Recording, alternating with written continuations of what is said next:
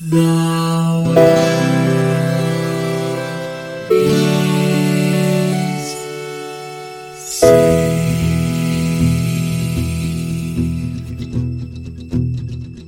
The living room's dark, save for light being cast from the big TV screen and the imminent sunrise that's teasing the one starry sky with whispers of morning. Hey, George. Hello, David. Nice to have you on the show. Can I call you Dave or maybe just D? Or how about Divvy? Okay. All right. So we're now going to spend the first minute of the show talking about the show. So it's time for some meta show. So, in the pre-show, we were talking about like, okay, we're going to get started. And like, while you were talking, I was like writing down my notes because I produce the audio, like I actually make the MP3 happen. And so what I always do is I leave myself a reminder in the notes to put a timestamp at the beginning of the show so that if someone opens their podcast player, it will have a chapter marker that's named for the game we play.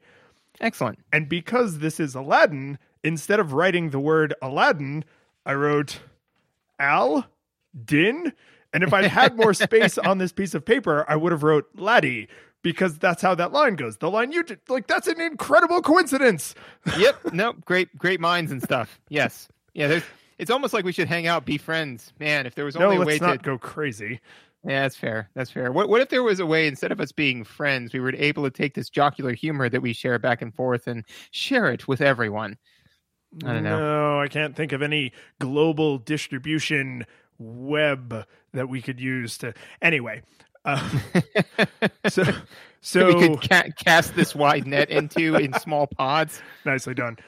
So for anyone who grew up in the era we grew up in, or is way older than us and had kids in the era we grew up in, we played Aladdin because all of those opening things were references to Aladdin references. Yeah. But specifically, we played the Genesis Aladdin. Yes, and it matters. It way matters. It super duper matters. And here's some of the backfill on that, right? So this game came out in the very end of 93. This was like a Christmas release in 1993. Fun coincidence, we actually picked this game before either of us knew that Disney Games was about to release a compilation for the Nintendo Switch that includes this game. So if after this episode we've convinced you to play or avoid this game, you can actually make real buying decisions in the modern world based on this information. So that's a fun coincidence. But for me, this game was entirely a blockbuster game. Like, this is one of those games that my parents probably should have just done a little pattern recognition and bought me this game, because I probably rented it 20 times, which would have easily paid for the cartridge. Yes, and for me, it was also a Blockbuster rental. I don't think any of my friends had it, or if they did, they were also renting it or borrowing it or something like that. But yeah, this is one of those games that I just remember just loving, and every time I got the opportunity to play it, just playing the mess out of it up to a certain point where I hit a substantial skill wall that I couldn't get past. Which and I'm not messing around. Like, this was something I distinctly remember, is thinking like, this game is so much fun. It's like akin to Battletoads. Like, I wish I could play more of it, and.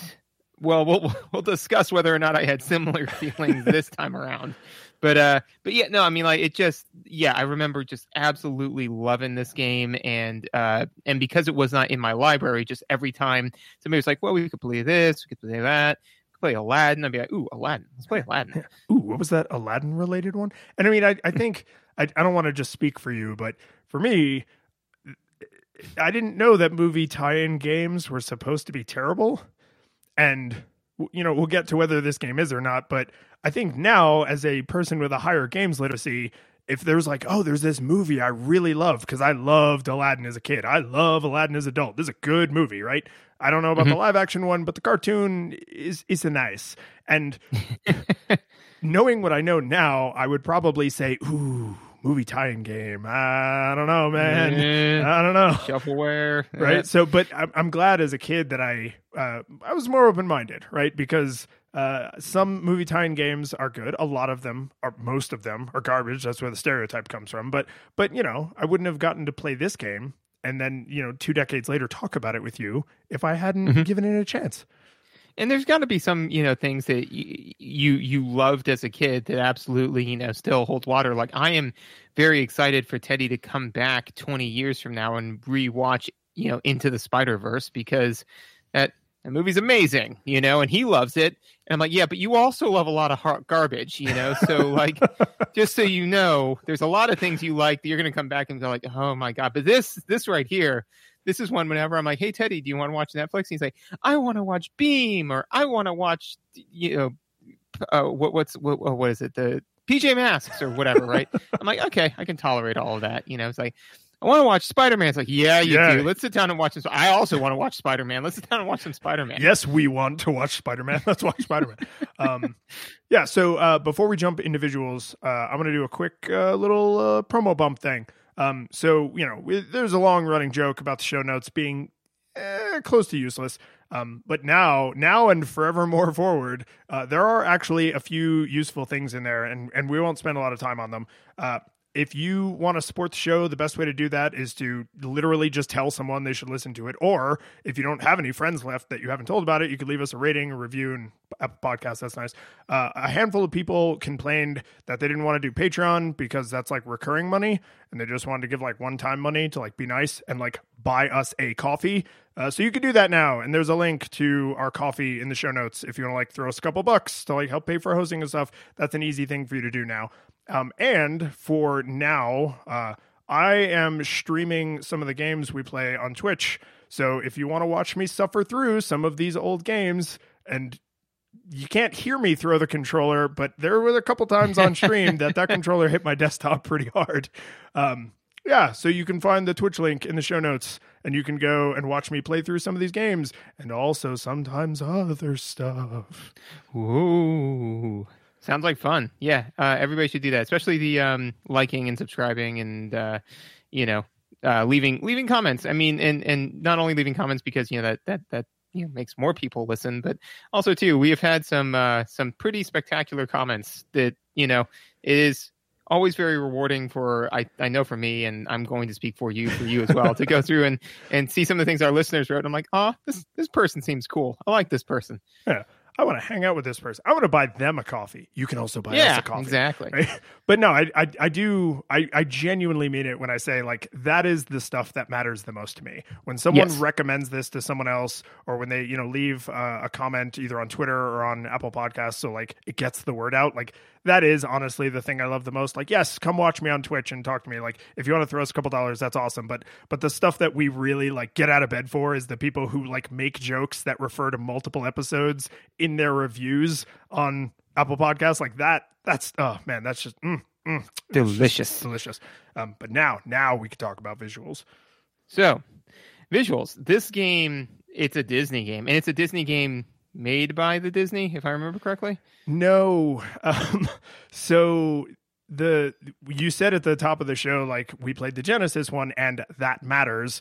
And it's because at this time in history, Disney had not given in to their own hubris and started making their own video games, and they licensed them out. So who they licensed their IP to super duper mattered. And the Genesis one is made by a completely different company than the Super Nintendo one. The Genesis one, I think, was produced by Virgin Interactive, but it's made by, and this should not surprise you, the company that made Earthworm Jim. Right. Yes. Oh, yeah. Yeah. All of that just came screaming back to me. I remember discussing this. Right. So this game has. Let me put it this way. It has visuals that it would not surprise me if Disney had done this themselves, because the visuals are amazing.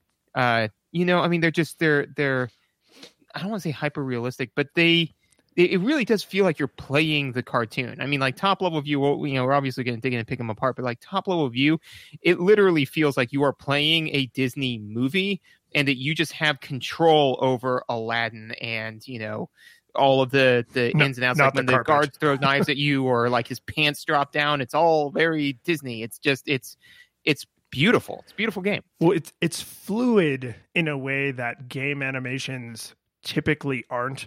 If you've ever watched like a behind the scenes from any animated feature or featurette, and you see the animator, it's usually, a guy in 1960s glasses sitting over like an old fashioned style drawing table, and he's got like 10 pieces of paper and he's flipping them back and forth because on the piece of paper he's drawing on, he has to make like micro changes from the previous so that the animation looks smooth, right? And the more obsessive you are about how there's more drawings and the differences between them are subtler, like that's how you get smoother and smoother animation. And this is something that Disney has always taken incredibly seriously, and except like in the 80s when they were kind of just a cash grab company, but most of the time they've taken it incredibly seriously.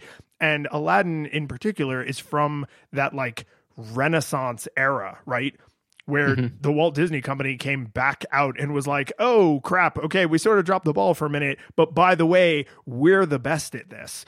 And so when they licensed this, you can almost imagine them selecting whatever the hell the name of the Earthworm Jim Company is. Let's just, the Earthworm Jim Company, because... Earthworm Jim LLC. Yeah, because they had seen work they'd done and been like, oh, this stuff that they do, this pixel art, it looks like an interactive cartoon. That is what we want for our thing, right? And it looks Earthworm Jimmy just because I know Earthworm Jim, but that's what you want, right? When we did the Earthworm Jim episode, I think probably about 100,000 times, we were like, it's like they wanted to make a cartoon. It seems like they wanted to make a cartoon, right? And to look at the Aladdin game, you're just like, holy crap, everything is so fluid and buttery. You can almost imagine someone sitting there and doing the paper flipping with their pixel art and just making sure the animations have as many frames as they need to have to be super smooth, and the clothes move in the way they did in the movie, and the characters move the way they did in the movie. Everything feels just so accurate that it's uncanny. Yes. And other like one other thing that they did that I thought was very, very Disney, kind of like a one-to-one, is that there's hidden Disney stuff in the visuals too, which I got a huge kick out of. The most obvious one is like the skeletons in the dungeon. Yeah, they have like the little Mickey hat, Yeah. I'm like, neat. But I mean, and that's something though that like Disney does as well. Like they tend to have little hidden Easter eggs and things like that, where it's like, oh, especially more recently with like Disney Pixar and things like that, where like they've got like the one car that's in all of the. I think that is strictly Pixar though. Oh, it's so I mean, Pixar. In Pixar was Disney, and then it wasn't. And I forget how. Yeah, so Pixar, corporate nonsense aside, like when they weren't Disney and now they are Disney, like a lot of their inspiration came from the Disney way, right?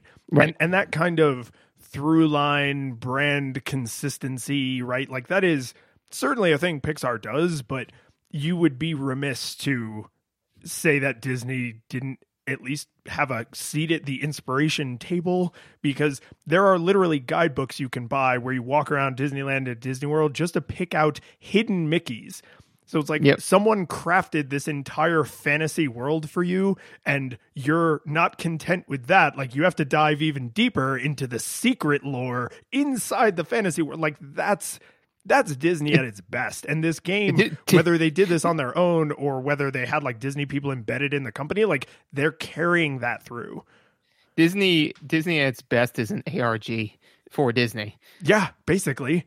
Yeah. Where it's just kind of like, oh, okay, well, you go to the Disney park, but here's the secret Disney park. I mean, like, and then the real secret Disney park beneath that secret Disney park is the one with all of like the interwoven tunnels and stuff beneath underneath the Magic Kingdom. Yeah, and it's just kind of like, I mean, when people are like, what would you do in a zombie apocalypse? Like, try to get to Disney World, man, like labyrinths, probably pre-stored food. I mean, I think that's what Disney was really made for, and that's why they're doing all this corporate conglomeration. But anyways, I digress. The nice thing was that the game, it very in the visual sense, it was very much so a spiritual, in my opinion, a spiritual one-to-one to Disney. It's got the hidden stuff, it's got the beautiful animation, it's very bright and colorful. The animation is very it's not it doesn't take itself too seriously, you know. No, even like, the fact that there is violent combat in this game, it feels fanciful and cartoony. It doesn't feel, I mean, it's not Halo, right? It's not The Last of Us where your skull gets ripped in twain. Like, it's like, oh, I cut him with my sword and he just sort of like poofed away. Yeah. And they even go so far as to make the UI in line with that, because your health is a lamp, you know? So it's not like the smoke trail. Yeah, smoke trail just slowly gets smaller and smaller. And so while that's not a great direct indicator of like like, you know, you can't know exactly how many hit points you have. You can only know about how hurt you are. It's like, okay, fine. On a scale of 1 to 89, how hurt am I? You know? So it's not that in the sense of like, oh, I can take exactly this many more hits until I die. But that being said, is I could pretty easily tell you, you know, whether or not I was on death's door or in great shape, or how many of what I assume is the genie's heart rent from his body and placed gingerly about the level for you to consume to gain health or whatever it was. But you know, how many of those genie hearts I needed in order to, you know, get back up to a decent health level. But I really enjoyed that user, you know, that UI, right? And so again, you know, just very, very nicely thought out, as opposed to being like, okay, well, we're going to make this beautifully visual Disney World and then crash out of it because, you know, you're going to have like this specialty health bar and all this sort of stuff. And, you know, you can cast fireball or something like that. It's like, no, man, you've got a health bar that's a genie's lamp, and all you have is one little counter that tells you how many apples you've got in your pocket. That's pretty much it. Your number of lives, I think, is also on screen all the time. Number of lives and number of jewels you've got. Yeah, which are video gamey things, but for they're all on theme, right? Like the number of lives is a little Aladdin head. Like the apple thing is a weird through line in Aladdin games, just because of like the one scene where he gingerly handles an apple, and it's like, oh, he's an apple master, right? Ooh, wait, no, I have an interesting side thing for this. So he you know, like pops, the elbow pop, yep. The elbow pop, right? So he elbow pops Jasmine the apple when he's a street rat, right? And then he elbow pops her an apple again when they're singing A Whole New World. And if you slow that down frame by frame, they animate her realizing in that moment that he's Aladdin. That's the giveaway? That's the giveaway. Like you see him, like, because they're flying around. Because up until that point, she's just kind of like, oh, I don't really know what's happening. But he grabs the apple and does it, and you see her kind of go, and she grabs the apple. She looks surprised, then elated, and then kind of like you know, like, oh, you're right. Because the next thing she says is, "It's a shame Abu had to miss this." No, he hates fireworks. Yes, you're totally right. Yep. Yeah. So that actually, you know, I'm even more okay with them, you know, using the apples, because that was actually kind of this huge revelation I had recently when somebody showed me that frame by frame. I was like, oh my God, that's the type of attention to detail that Disney puts into it. And that's the kind of attention to detail that the visuals of this game put into it. Well, and they even pull that, just in case you didn't understand why Aladdin would have apples, they literally pull that into the game world, because his idle animation is he tosses the apple up in the air, and then he tosses it up again and does the roll down his shoulder and bumps it up into the air and then catches it and puts it away. Right. So like, you know, Sonic has his "why the hell are we standing still" idle animation, and Aladdin has his apples, because that is a core part of his character arc. Oh, a core part? Before, because I sense the crapping on things that have to do with the visuals coming. Yeah, no, it's coming, man. Like we've held this dike back as hard as we can, and like the holes are starting to enumerate.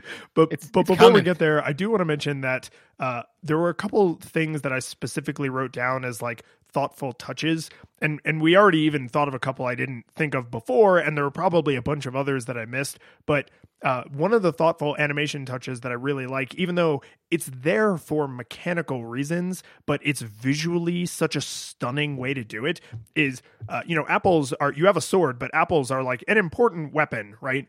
And when you throw apples at an enemy that has a sword, they can actually cut your apple out of the air, and it splits in half and like falls to the side, right? I don't think I noticed that. It's most of the enemies, because I mean they want you to succeed in stopping your opponents, but like some of them like swing their sword, and like if an apple hits the sword, it will actually split it out of the air, right? Which is just like, it's beautiful. Like, it's so smooth and it's really fast. And it's like, oh, I didn't hit them because they didn't do their big cartoony, I took damage animation, right? So even if you don't notice the apple, you know that it didn't make it to the target, right? Right. And it makes a different noise than like the splork noise that it makes when the apple hits something and like the fruit squishes.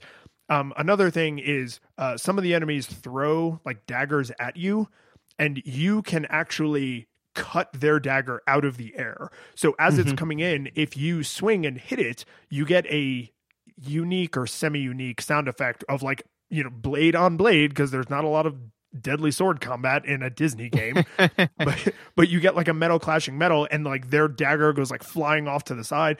And it, again, it's fast, but it gives you not just useful information about like, like they countered my attack or I countered their attack, but the fact that it shows like the object go flying off to the side, it's like they didn't have to animate that. It probably took somebody a friggin' eternity to do that stupid little animation. but it's just, it's thoughtful. It's consistent. It's really good. Now we can start crapping on the things that are bad. And here we go. So, all right, let's talk about telling the difference between foreground and background, i.e., what you can and cannot interact with. Right. My notes, you can see like my tolerance for this change over the course of my notes. Because at first I was like, oh yeah, it's super clear. Sometimes it's not. This is bull crap. Like, it's just this descent into madness. And to be fair, I think that's okay or true, because, you know, when you're first playing the game, the first couple of stages, it is very clear kind of like what you need to do. And then I kind of had a similar thing where at first I was like, you know, this is all right, whatever. And then in stage 2, I was like, ooh, there were a couple of areas where I was a little confused on this, but overall not too bad. And then it gets to the cave levels, and just like the similar cave-like levels, the junkyard levels and Earthworm Jim, like just as bad. And it's atrocious. Yeah, what's a slope that I can walk up? What's a wall that I'm going to crash into like an idiot? Yeah, I mean, literally at one point I said, hey, Megan, come here, look at this.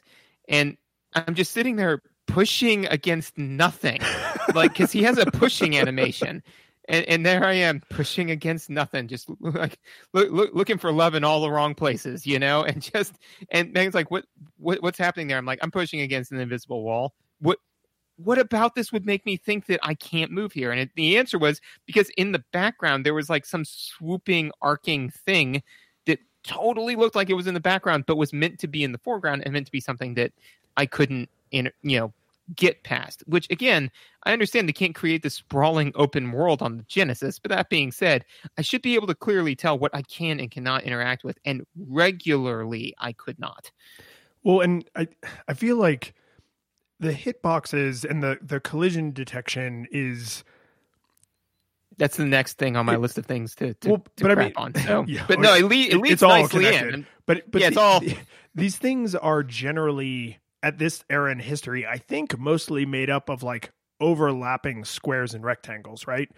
Mm-hmm. So if you want to draw something that's like swoopy and swooshy and has curves, I don't think you can give it a perfectly curvaceous collision detection. Like, there has to be some hard corners, just like the pixels. If you look closely enough, you can see all the hard corners, right? So the swoopier and swooshier the beautiful backgrounds and even the foreground, like when you're walking up and down little hills, the worse the collision detection is going to be, because at some point it wouldn't make sense visually that there's this little wispy bit of rock and it's like, oh, can I stand on that? Oh, no, I can't. I actually just plummeted to my death because the collision detection stops 20 pixels back from there, but they wanted it to have like this nice little swoopy, swooshy, rocky tail thing because it's like, oh, the rocks are falling apart and they just perched in this like kind of beautiful way because it's a magical cave. Like, I really do get all that, but at some point you have to decide,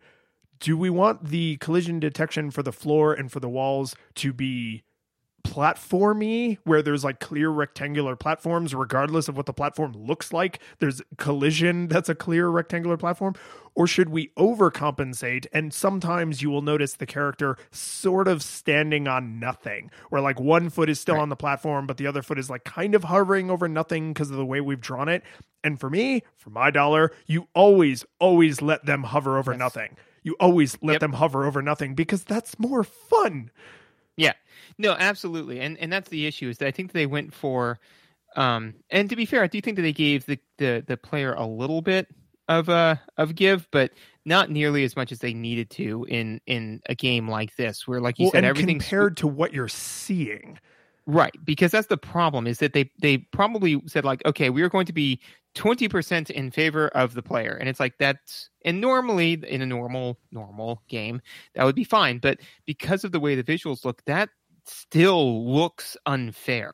It looks really unfair. And what it does is, as opposed to making the hitboxes look clean, it makes the hitboxes look incredibly sloppy. And I mean, like, almost frustratingly, teeth-grindingly, game-breakingly sloppy, And I don't know whether to mention this now. I'm just going to mention it now, because it's one of my notes and mechanics. But basically, the issue that comes into there is that what they do is there are times when they have very mechanics-intensive portions, right? Where basically you need to, where it becomes, because this game is a platforming game, right? But for about a third to a half of it, they kind of know that it's not really a platforming game. It's a game where, you're playing Aladdin the movie, and kind of, as we were saying before, in the visuals, like that's what it does so well, is you really feel like you're playing Aladdin the movie. The game makes you feel like Aladdin.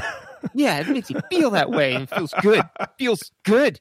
But then at some points they're just kind of like, okay, now we need a spike they'll spike the difficulty curve up, and it's like, you have spiked the difficulty curve in a way that would normally be okay for, again, a normal game. But because of the way that you have maximized for visuals, the game breaks under it.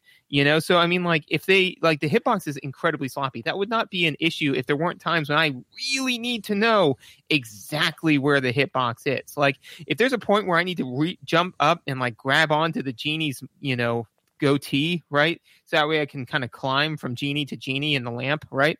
That's entirely fine. And if you want to make it that way, that's kind of hard to get to, and I might miss it, that's fine too, especially if the hitbox is garbage, all that's fine.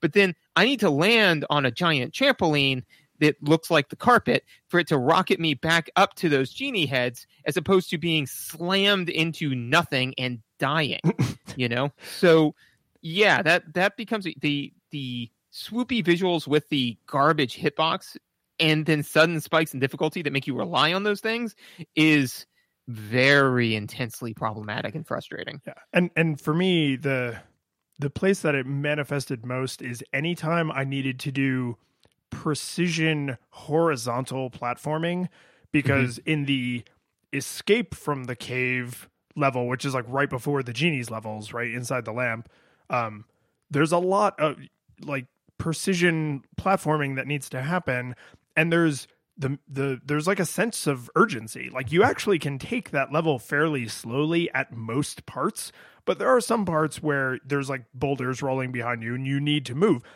But generally speaking, it just feels like I need to be on the move, like I'm escaping, right? And so that sort of pushes you forward. And then there's like, little rock pile A and little rock pile B, and little rock pile A and little rock pile B are being torn apart by the lava, so they're shaped like impossibly, right? And if you walk too far to the end of rock pile A because it looks like you should be able to step there, or what happened to me is I learned I couldn't step there, and I would jump way too early. Yep. Way too early, and then just plummet to my death in the lava, nowhere close to the other side, right? Because the distance it's like a near maximum distance. I'm sure it's not, it's probably like an 85% maximum distance. Like, there's a very small wiggle room for how you can actually make that jump, but it's for how you can actually make that jump. If you could see the hard corners of the collision detection, which I can't, I can just see the beautiful, lovingly crafted, wispy animations. And I don't know if we got this specific when we talked about Earthworm Jim, but this is exactly what it feels like to play Earthworm Jim. Yeah. And the real problem with all of that, right, is that if you know, because I did the exact same thing. So I started jumping way too early. And then the problem is your spouse will come in about halfway through and say, "Are you sure you should be jumping that early?" And you're like, and it's like, "No, I shouldn't be. I should be jumping way later." But I just it's a mess. It's a freaking mess. Yeah. No, it's really problematic. And no, that like the place where I pretty much rage quit for a little bit and like kind of had to go meditate and find the level advanced code was that level, because I was playing on easy, and I was getting along, I was doing pretty good, and I got to that place and I had like 9 Aladdins and 3 wishes or something like that. I was doing pretty good, and then just I made it rain Aladdins, man. I mean, ultimately I could have like gotten through the level without jumping at all, just walking across the corpses of Aladdins that I had left strewn about the level, like that's really how much, I mean, like, cause I mean, I had 9 lives and you get 5 lives per continue. A bunch, enough that it shouldn't be measuring your attempts in the dozens for a Disney game. Yeah, and I was definitely hitting about 24 attempts at this, and I was just like, I can't get through this. I can't get through this. And that's a huge issue, right? Because I mean, that means that the difficulty spike was like nigh impossible, Yeah, I mean, I spent, like I mentioned, like I've been Twitch streaming some of the games, like a soft launch. I've already been doing this for like a month, but this is one of the games that I streamed on Twitch, and I literally had an entire night, so like 90 minutes, that was dedicated to just getting through this level.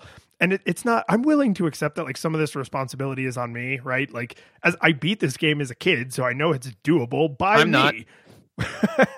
but I know it is doable by me. Like, I am capable of doing this in the past, and I did get through it this time, but just the amount that I had to tell myself, like, don't jump, right? Like, because I couldn't trust my eyes, and I don't feel like that's an appropriate sensation in a platformer. I want to see the clip of like, somebody's like broken it down so it's in slow motion, but it shows like Aladdin like running, towards the side of that cliff. And just smash cuts to Braveheart going, hold. And it cuts back to Aladdin. And he's like getting, hold. Because that's the way it feels, where he's just like, no. And then you're just a second too late, which again, and this is just another note that I have, which it kind of made feel like we're beating a dead horse version of a boot, because that happens. It does. But I mean, it basically, what it ends up coming off as is, I can't tell you whether or not the coyote physics are good or bad, but they come off as awful, because there were a number of times when I just like went run, plummet. Mm-hmm. And I was like, nope. And literally at one point I turned to Megan, I was like, you hear me hitting the button, right? You hear it, like you're my second, pair of eyes / ears. Like, you saw me plummet and you saw me hammering, like you heard the tack, tack, tack, right? That's me hammering the jump button and nothing's happening. And I reverted back to being 12, and I like shoulder the control. I'm like, do you see me pushing the button? Do you see nothing happening? And she's like, yes, dear. Now please stop swearing in front of your 4-year-old. It's like, no, dude, I'm with you. I'm with you 100%. And when I finally got through this level, I had learned enough of like, okay. So like, I can jump way later than I think I can, and I need to just kind of like commit to it. And that helped me through like the genie stage and like the next couple. The place that like literally just broke me emotionally for whether or not I was willing to take the responsibility on this is the boss fight with Iago, when he's like powering Jafar's like magic machine, mm-hmm. which I don't know why that happens at that point in the game, but whatever. Right. So like, he's running on the thing, and you need to get up on the like stairs, sort of like the little like brick stairs, and throw apples at Iago to defeat him. What they don't tell you is that if you approach the stairs in a way that the game just doesn't like, you don't walk up the stairs, you walk in front of the stairs, but there's nothing to indicate that walking up them is even possible because they look like they're part of the background. But you cannot jump high enough from the ground to consistently hit Iago, right? And there's like crap rolling around, there's barrels and friggin' ghosts and nonsense. Like, so being in the correct position to quickly murder him with fruit matters. And if you're just running back and forth, you're just slowly taking damage and getting worn down. So trying to get up there was starting to break me. The thing that broke me is, for some reason, and this is just a bug, but for some reason in the middle of that room, there's just a bottomless pit in the floor. Like, it's not there visually, but there's no collision detection in this certain part of the floor, but only if you jump at the wrong angle. So while trying to get up on the stairs, if you jump wrong, you just plummet through this invisible hole in the floor and die instantly. And so that was another place where I had to put the controller down, kind of do the temple massage, like go make a sandwich, have a drink, come back and be like, okay, all right, I can do this. And like, I did stumble through it.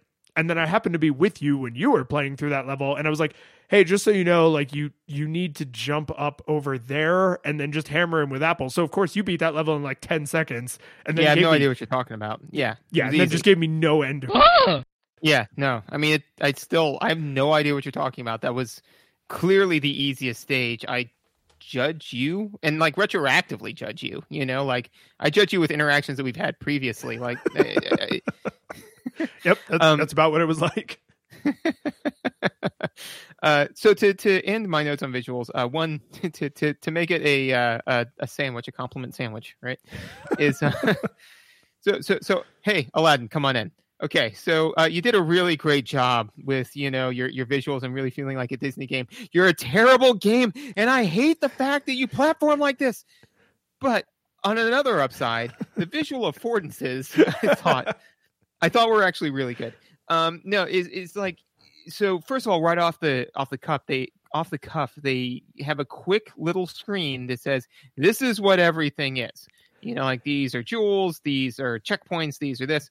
And I mean, and that's good. And I think that's there for like the younger audiences, people have like way lower games literacy.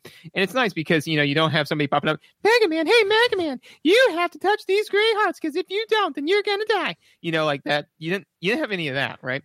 But that being said, I did feel that each of the items were themselves like a good enough visual affordance that I could tell what they did without any prompting whatsoever. Like the genie's hearts, they like they're heart shaped. They give you life, the dark lamp. And they're genie colored because your life bar is the smoke coming out of the lamp, right? They're not red hearts, they're genie blue hearts. Yeah. I want that color in like a car paint, It's a 1977 Chevrolet Bel Air painted genie blue. I don't even know if that's right. I don't know if it's Chevrolet made the Bel Air. No, it's fine. Or if they made it in the 77. That's the point. But like when you touch the lamp that clears the screen, I like touched it and it went like did all the little fireworks, and then the screen was empty. So I was like, oh, okay, that's what that item does. The genie checkpoints, like when you touch the thing, it turns around and it's this big smiley thing. You're like, oh, that's probably, it feels like a checkpoint. So I felt that it wasn't, like I touched the thing. It like if I touched the lamp and it fired off like that, and that was the checkpoint, that would have been confusing, But each of the things kind of did what I expected them to because they visually represented something that made sense in universe, and I thought that was done very well. Well, and you have like the checkpoints and the health are genie blue, which is friendly, but the lamp that clears the screen is the black Jafar lamp. Right? Yeah. Because that one is like violent and destructive. And you could even almost not be blamed if you avoided those because you're like, oh, maybe that hurts me, right?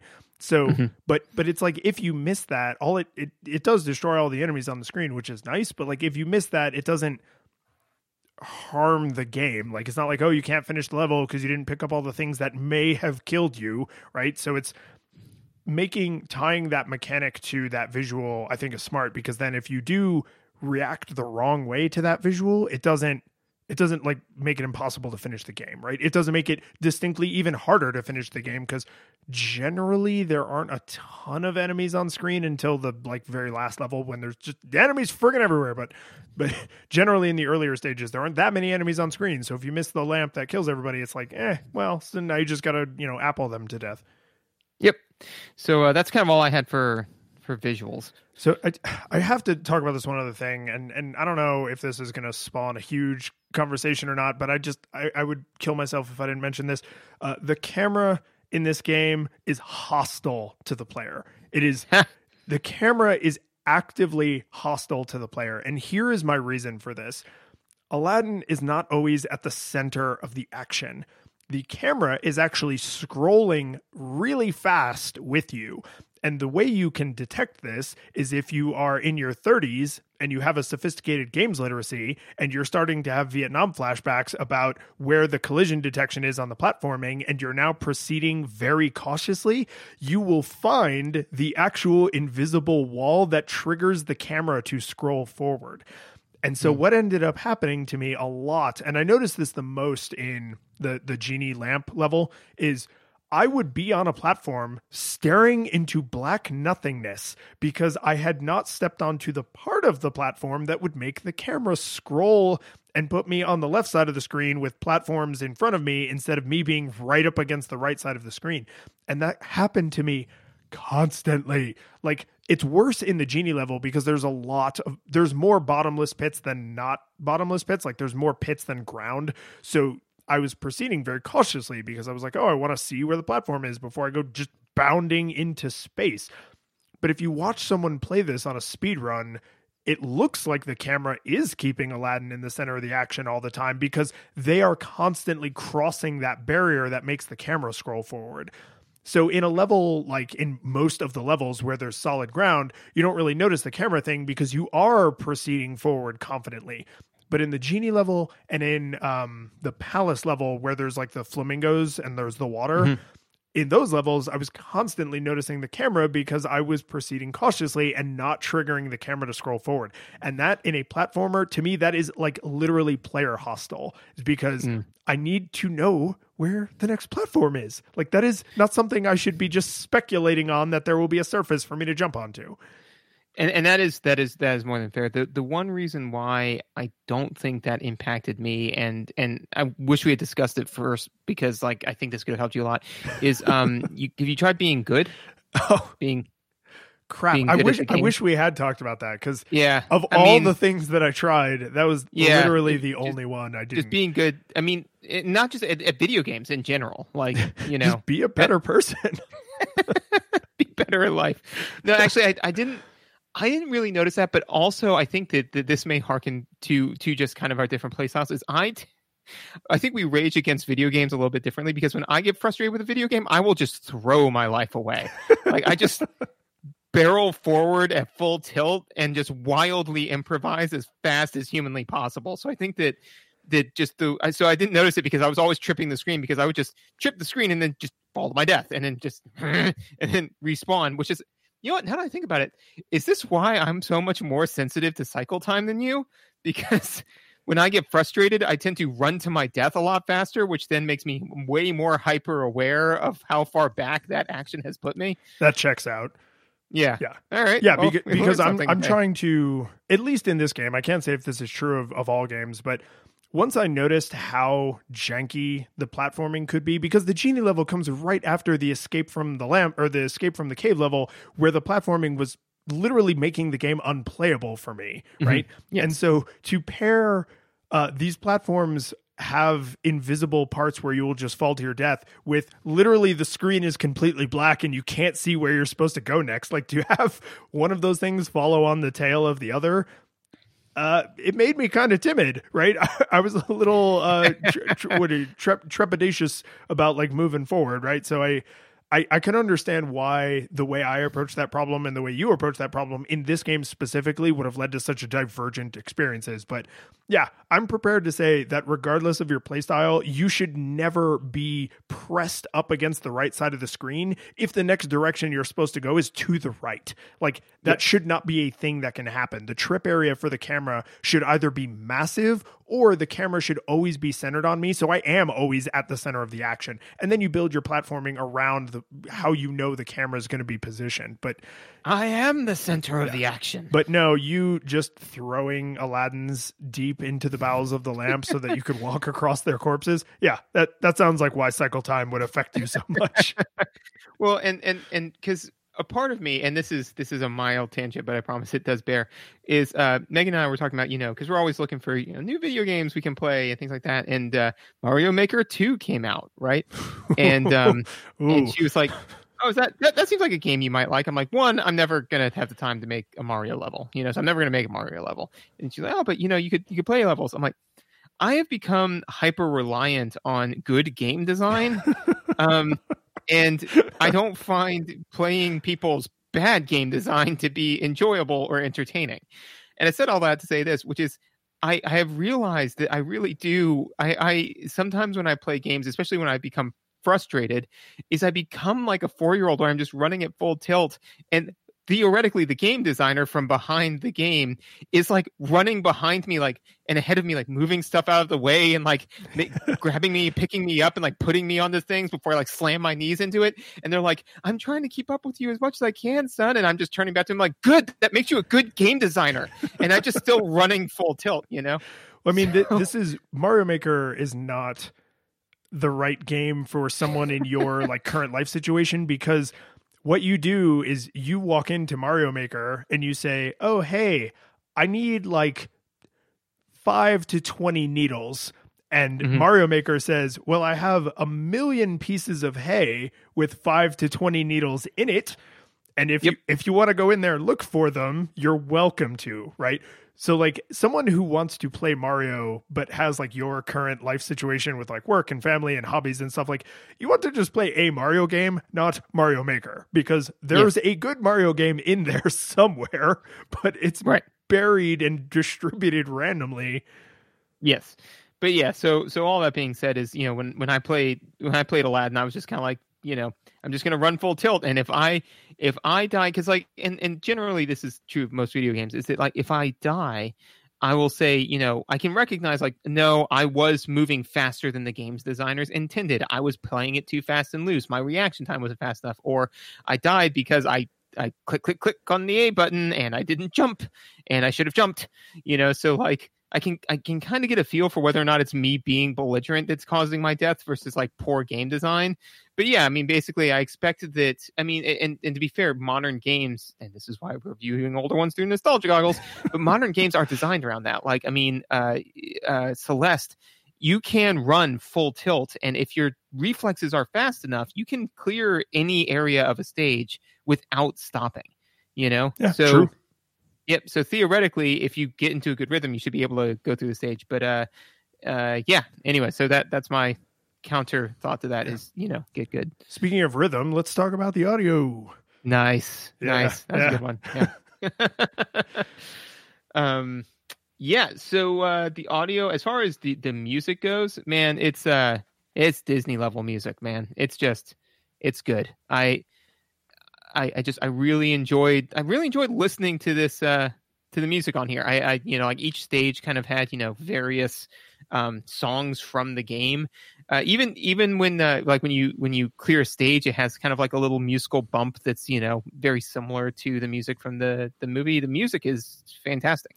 Well, it's Disney music. I think it's hard to take a fully orchestrated, performed by talented people piece of music from a movie, like a beloved classic film, and say, okay, now we're gonna bang it out on a MIDI file that we shove into this little cartridge.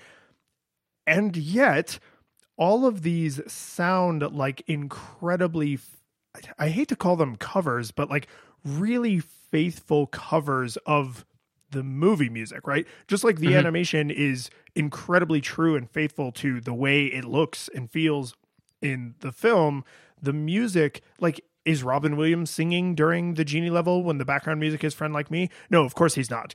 Is Aladdin singing during oh Lord, the opening song? Oh, Susan's gonna be pissed at me. The opening song. Name of it? What? The name of the opening song? Is it One Jump?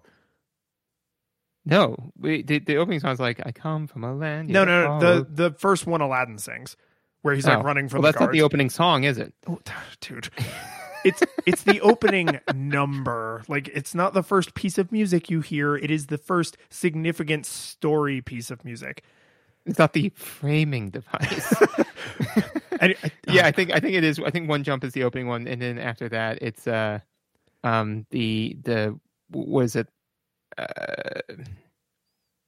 Reprise of the him looking at the castle and all that stuff. the Street Rat reprise song. Yes. Yeah. Anyway, whatever that song is called, I must have sung that song 100,000 times in my life, but I apparently didn't look at the back of the CD case. But that it doesn't have Aladdin singing, of course, but it feels exactly like that song should feel, right?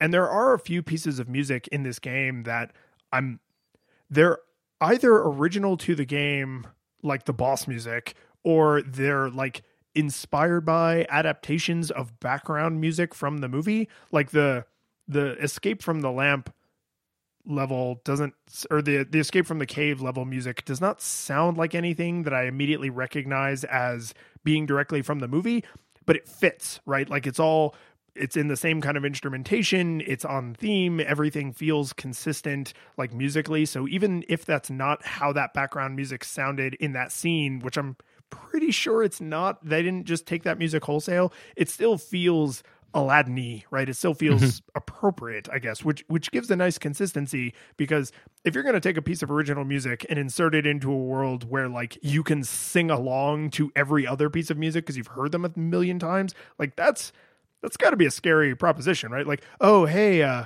Francine, we need you to write this little piece of music that's going to be used in this one level, because this level isn't exactly how the movie went, but we think it makes sense mechanically in the game, so we need you to write some music for it. And it's like, you want me to write music that goes in between a Robin Williams song and one of the songs Aladdin sings? What? Right? Like, that's got to be a terrifying prospect, and yet they absolutely delivered 100%. Yeah, no, absolutely. And it's one jump ahead. That was close. Yeah. Definitely like A for effort, and you didn't stick the landing, but it was close. Yeah. Like, I wouldn't kick you out of the Olympics.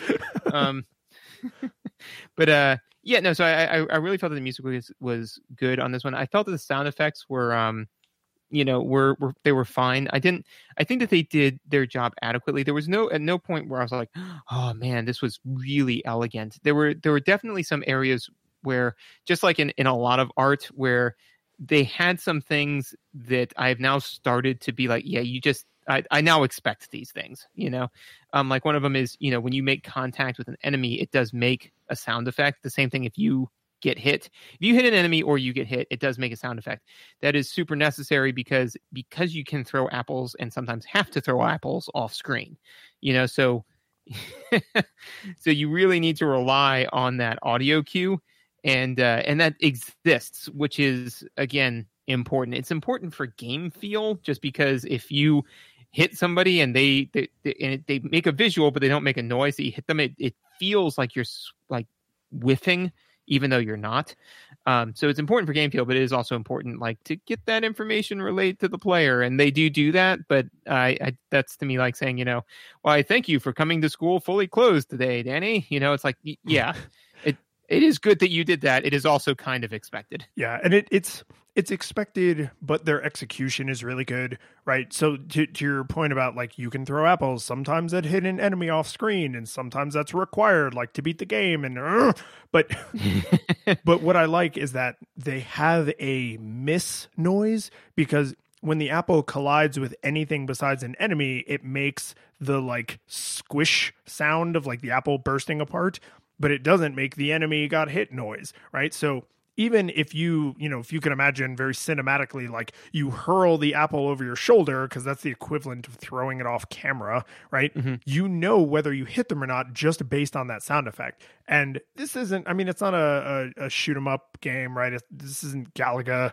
It's you can mostly rely on the visuals, but I want that audio cue. I don't always 100% need it, except the final boss, but I do really like it being there, because it's just one of those things that and I know we've talked about this with other games. For a lot of people, I know, you're a running gag, but for a lot of people, like, they're not super aware of the sound design, and that's fine, but they would feel it if it wasn't there. And if I throw the apple and it makes the noise of like the dagger going through it and it cuts in half, or if it makes the splork noise because I missed, or if it makes the like little poofy smoke noise that they chose to be their you did damage noise, like, I always know, even if I wasn't looking, even if I blinked or sneezed or looked away from the screen or whatever, like, I always have that consistent audio cue. And I'm with you 100%. Like, yeah, you're supposed to do that. Like, that's your job as a sound designer, but when the swords hit, it makes the sword hitting noise. When the apple misses, it makes the apple missing noise. When the magical rope, drags you up into the air, like, that makes a unique noise. So all of the sound design is really excellent, and it's not required to play the game, but I would say it's required to get the full experience. Yes.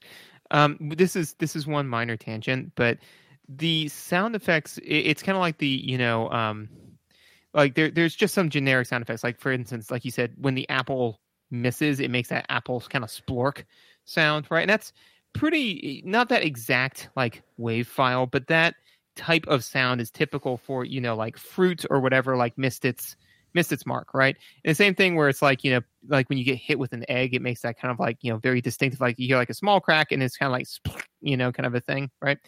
Those types of sound effects, for me personally, really, like, because I heard them all of the time, right?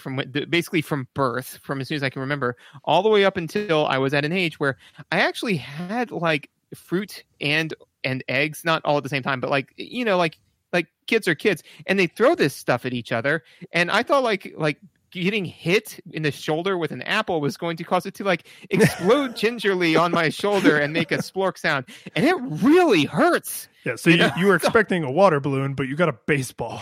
Yeah, and I was just kind of like, whoa, because we were like, oh, we're going to throw apples at each other, and just like, and I don't think we were referencing this specific game, but we were like, just like in Aladdin, it'll go splork when it'll hit us and whatever, and then like, I think we nailed each other once, and we were like, we got to stop. This is, oh God, is this what I've been doing to people?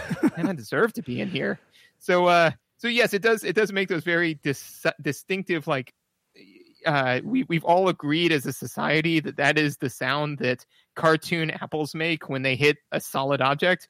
It does make that sound. That sound is not realistic, but it is what we are expecting, and that is well done. Well, I think the problem is rotten fruit would explode like that, but healthy, delicious red, crisp looking apples wouldn't.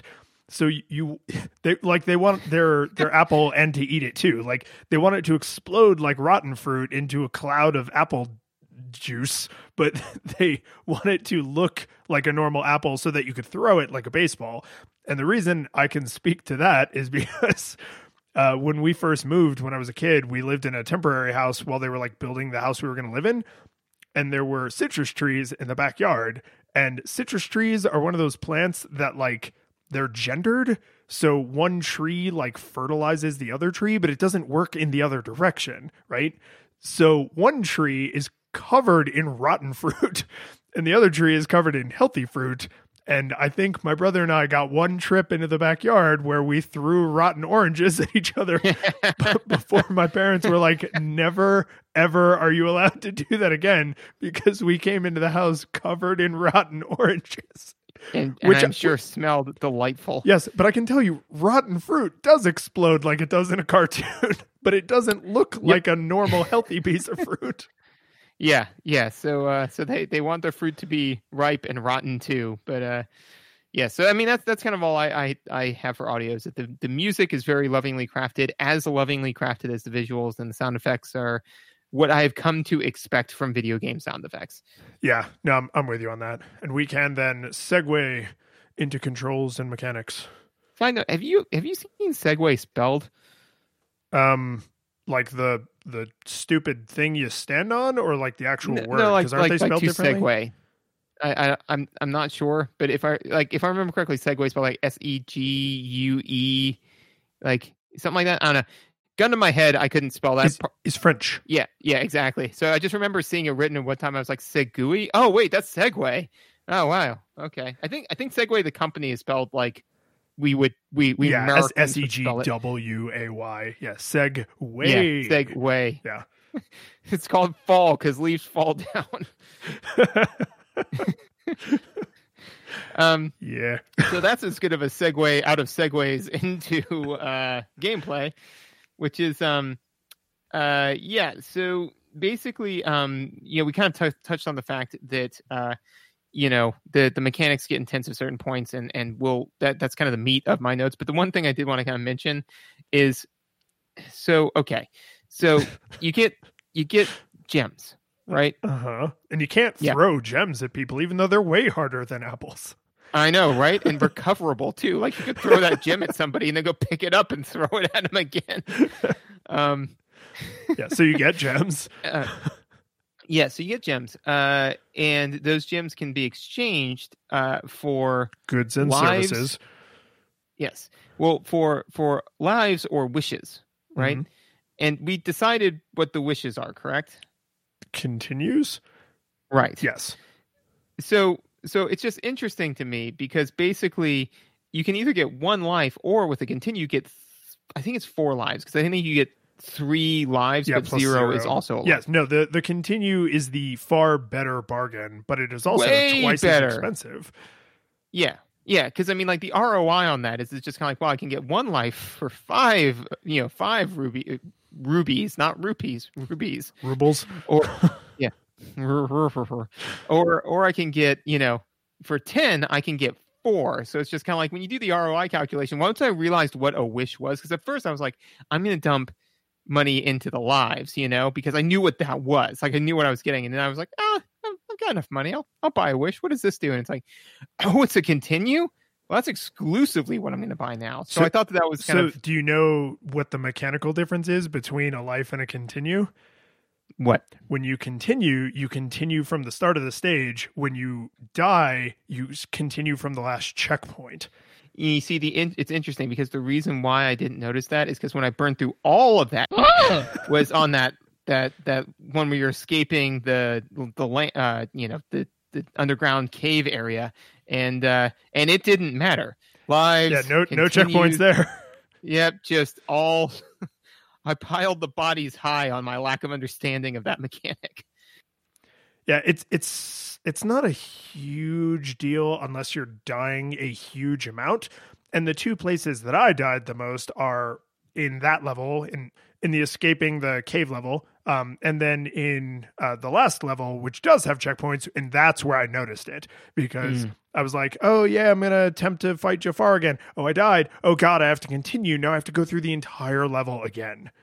Yeah, and that is no fun. So I did just kind of want to touch briefly on that, and so here's kind of my big thing, right? Is so this game has these mechanics intensive portions, right? And I literally, for the life of me, do not know why they're there, and one of the because I mean the game just doesn't benefit. That was not what I was expecting you to say. Well, why is this game? Period. Yeah, but, I mean, because the game that I want to juxtapose this to is Mickey Mouse's World of LSD Dropping or whatever it was called. No, that was it. Oh, sweet. That sounds on brand for Disney. But is that level did not have those insane difficulty spikes. And what did you get? You ended up getting a visually stunning game that you could basically walk through pretty easily, and it was entirely enjoyable. Like it does not have to be. I feel like games from this era felt that they had to have challenge as a core aesthetic. So they were like, well, the game's been pretty easy so far. We got to make it hard at this point. And it's like, yeah, but you don't have the mechanics in place to add challenge in. You just don't. Like you have made a visually stunning game. Go home. Like you're good. Like visuals is a core aesthetic. That's fine. You don't need to add challenge in. I would have been more than happy if I had just basically walked through this game, first pass, done the whole thing, right? And then been able to be like, okay, that was really enjoyable, and then put it down. And then the one other thing on this rant, and then I swear I'll take a breath and let you get those words in edgewise you keep. But is that the problem is that the the things that make the game nigh unplayable are not mitigated by the difficulty setting, right? All the difficulty setting does is, I basically it seems like it just gives you more hit points, right? You can take more hits. Yeah, I don't think there's more apples strewn about the world. I don't think Aladdin heads and wishes are any cheaper. If there are any other differences, they are so subtle that the only one I noticed is that you take less damage. Right. And so with all that being said, is that doesn't mitigate the janky mechanics and the huge spikes in difficulty. I mean, like literally, if they took the difference between hard and easy, multiplied it 5-fold and made it very, very, very, very easy, I still would not have been able to get past that one point. 1,000 lives wouldn't have really mattered, mostly because of my rage. But, it wouldn't have gotten me through it, right? So that is to me the main drive home for mechanics is why on earth did you decide that you had to put challenge into this game? It doesn't need it. Well, and I can tell you that the place I noticed they were bending over backwards to try and insert challenge into the game, because I wouldn't say that the janky platforming is them trying to insert challenge, because if you are looking at the code or like the collision detection view, you say like, oh, the platform ends here. This other platform starts there. You clearly got to run to the end of this platform before you jump off, because obviously you wouldn't make the jump otherwise. Sorry.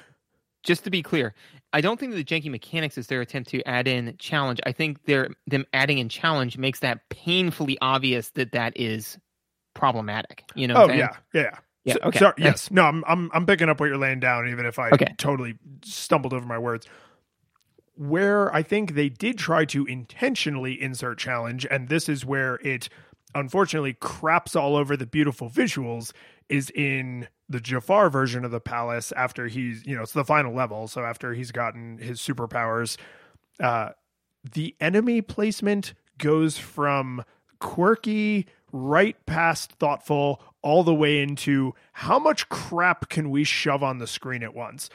And the thing that just stabbed me in the eyes with, we are just trying to make this part of the game harder and we have totally given up on like actually designing a level, is at the end of the Jafar Palace when you're on carpet, because carpet auto flies, right? So when you jump on carpet in the middle of a platforming section, it just flies around like crazy, and then you just get taken to wherever carpet brings you. And there's that one part, and I know I saw you play through it. I don't know if this bothered you as much as it bothered me, but like there's this one part where for just a couple seconds, there can be up to 3 Iagos on the screen in one like little platforming section. There are often 2 Iagos on the screen. It's like, the generic guards, like when there's several of the same generic guard on the screen, it's like, yeah, because it's just supposed to be foot soldiers. Like, I don't know who that guy's family is, and I don't care because I'm going to murder him with apples. That's what I'm here to do, right? I'm here to murder people with apples and chew gum, and gum hasn't been invented yet. Or if, depending on your headcanon, this is the post-apocalypse and we don't have any gum left. But I do have apples, and I am going to murder this guy. Can you imagine his CEO having to give the news to the family? Death it by comes in, apples. it's like, hi Dan, where's Steve? Steve, please sit down. He was murdered by a street rat. Oh my God, what happened? He was beaten to death by a barrage of apples, which are way harder than you think they are. Like 7-8 apples just consecutively were thrown at this person. Yeah. So that, like the foot soldiers crowding the screen, that doesn't bother me. It's like, oh, but there's more enemies and that makes it harder. That's fine. But when there's just Iagos about, like, that is like, that's your only flying enemy. You just needed to design more flying enemies, right? Mm-hmm. And like, yes, I understand that it makes sense thematically that Iago would be here in the palace with Jafar at this point, but you could have put bats. You have bats in the cave. Like, just throw some other random flying enemy in there. I don't even really care what it is. Just have an obstacle that does damage, right? Like there's spikes or something. You've done that in other parts. It really bothered me that they gave up on the consistency of the visuals just to make that one tiny little section more technically difficult. And what really signs, seals, and delivers that letter is you're on autopilot because you're on the carpet. All you can do is swing your sword constantly. There's no strategy. There's no timing. Nope. You have no control over how the carpet moves, and there's nothing visually to indicate where the carpet is going to fly next. So they gave up on the beautiful and consistent cinema quality visuals for no reason. Like, you end up just swinging your sword like an idiot until the carpet dumps you down somewhere. And like, that to me is the thing that drove home. You didn't have to make this game harder. You could have just left it at the current level of difficulty it was at, and everyone would have been fine with that. Yeah, everybody. It would have been that game where, on the schoolyard where, there are definitely the games with, like, if you walked in, to recess and you're like, hey, I beat Battletoads. I mean, to be fair, everybody would just call you a flat liar. No, you didn't, Tom. Shut up. God, why, Ethan? Why do you bother to come to stuff like this? But let's just say, like there were certain games that had you beaten them, it demanded some clout and respect on the field of recess, right? This would not have been one of those games. I mean, it still wasn't one of those games, but then, it would have just been like a game where, if somebody said, hey, what game should I play? I mean, I still would have said like, oh, we should play Aladdin. It is a very fun game. It's just fun, but yeah, instead they decided to insert a ton of challenge. One of the places where they did it mechanically that I don't know I would have picked up on had you not pointed it out to me is the statues. That they're killable. Because basically, up until that point, I had assumed the statues were unkillable because they were always put in such a way that I could not kill them and not get my lunch at.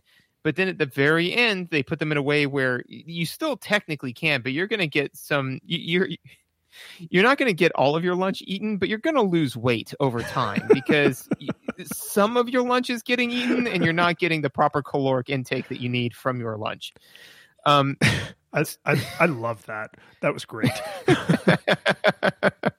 But all that being said, is it so it turns out that right as they start to throw the gem at you or whatever, because they're actually throwing gems. They're holding like little stones or some kind of something. Yeah, they ain't throwing apples. They're throwing rocks. Yeah, they're throwing something real hard.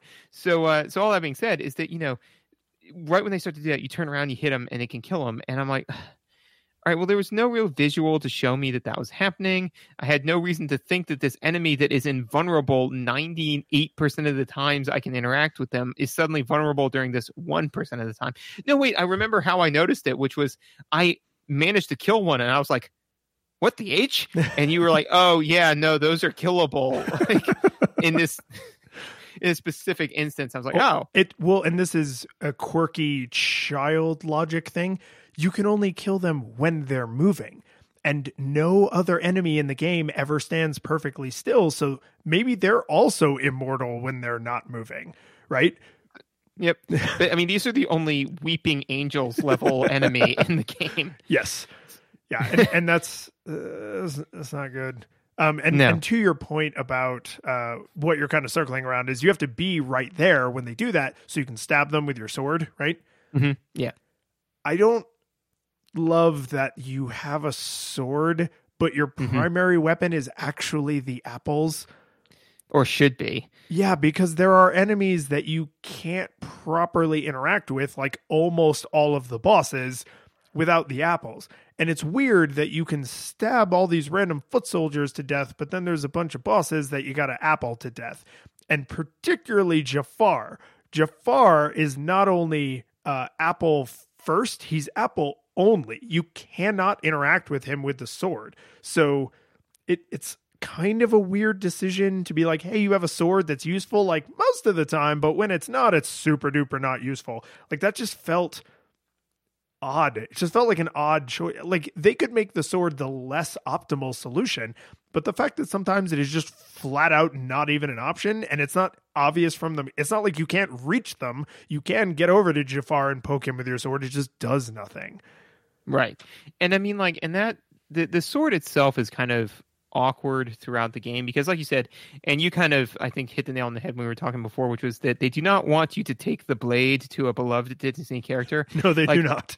Like they don't want this to be an Uruk-hai situation where like you stab Jafar through, through the chest, and he like pulls the blade through closer as he like stares Aladdin in the eyes. Like that is some intense non-Disney stuff. Although, no, Disney doesn't own Lord of the Rings yet. I don't think. No, not yet.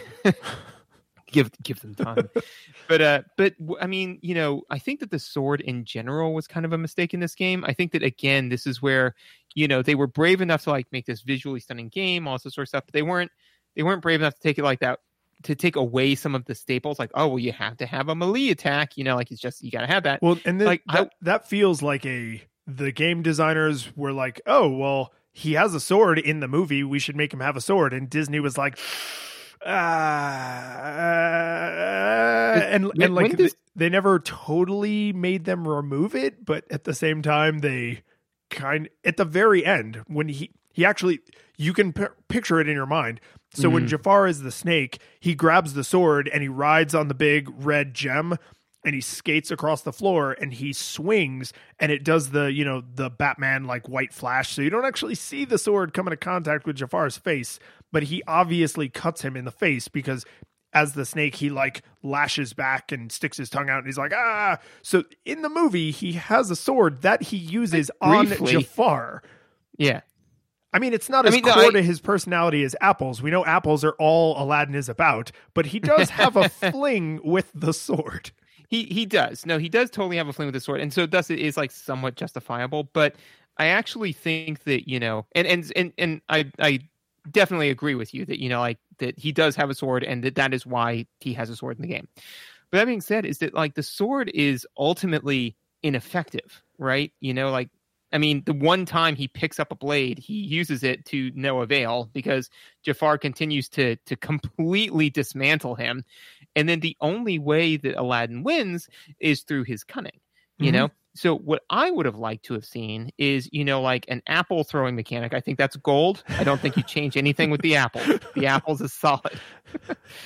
But instead, have a dodging mechanic. Like have something to where like you push a button, right? And then you basically become invulnerable for like a second, right? So you can dodge, and it could just be like a little spin, or something like that. But then you can spin around bad guys or spin over, whatever, and then so between that, so the only way you deal damage is with the apples, right? But then aside from that, you're using your wicked cunning to get around all of these bad guys because that's what he ultimately does. That's what he does in the street is he uses the environment to get around everybody, and then ultimately, even against Jafar, he uses his intellect to get around the problem. He doesn't facing it head on. Every time he faces it head on, he gets his lunch eaten. So when we were talking in the pre-show, I told you that this episode was going to contain a secret bonus section.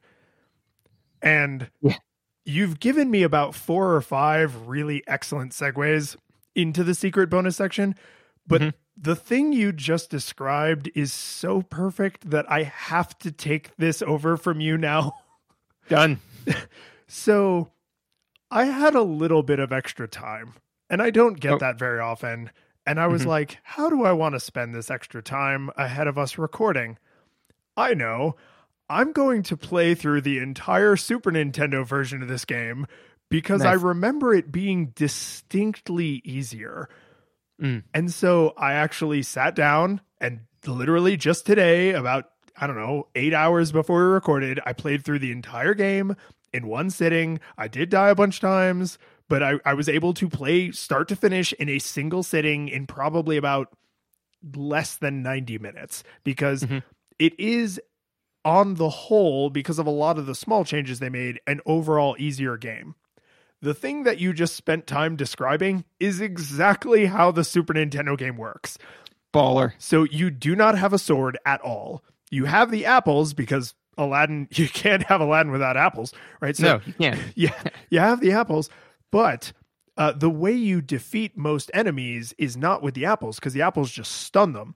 What you do is you jump on them Super Mario Brothers style, but when you do, it instantly converts your animation from like a feet down jump into a hands first front handspring. And if you time the button press correctly, it actually vaults you up pretty high. And then there are certain objects in the environment that they're usually like bright gems or a big round circle, super obvious. But you can also vault off of those things.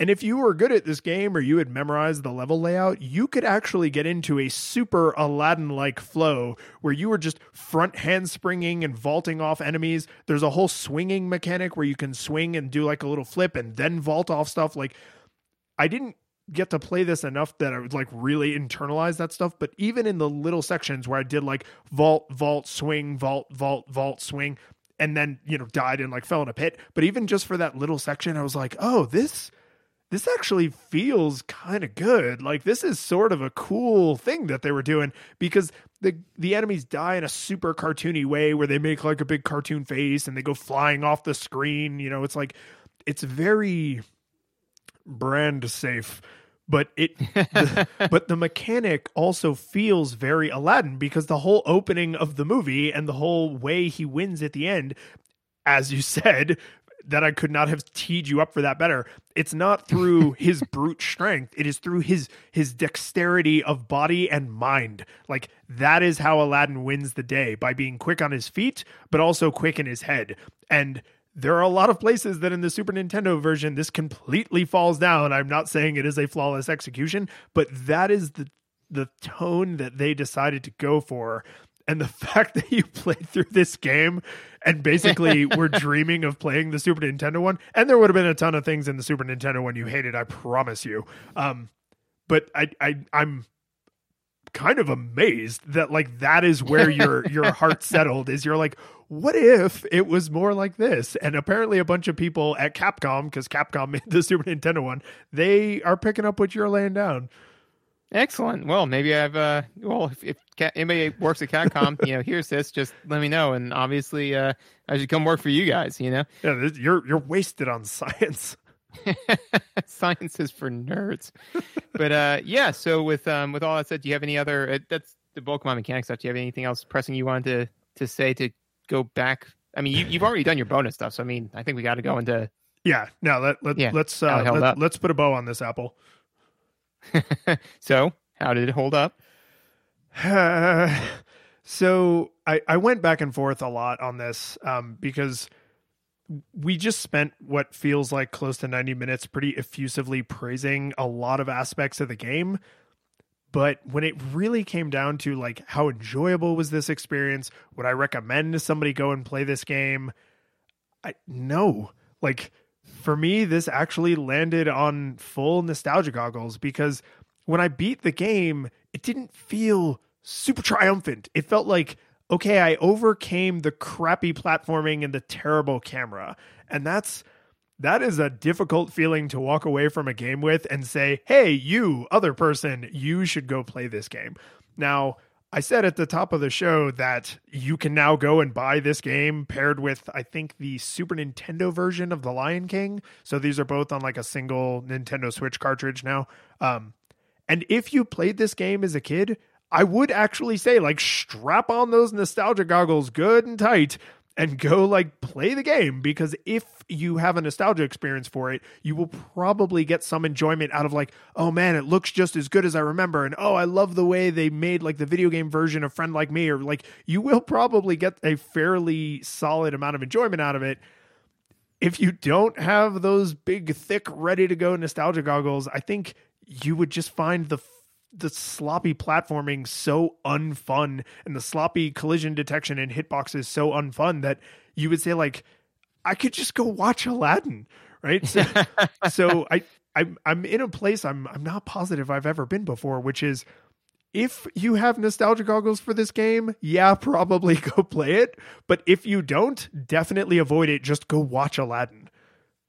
And for me, I think that, and this is actually bad form, because during closing arguments, you're not allowed to submit new evidence, right? Like, but that being said, there was one thing that this game does have that I don't think we really need to dig into, but it does have a level select mechanic, right? It's occluded, it's hidden. It has a level skip. So the Super Nintendo one has a password system because it's a Capcom game, and Capcom games love password systems. So you see, that would have been better. I feel like the fusion, the Gotenks of these games would have been pretty pimp. Yes. But all that being said, is you can skip levels, right? So if not for that, I would say hard nostalgia goggles, right? But if you get to a point where you're just, basically where I was like, I don't want to do this anymore.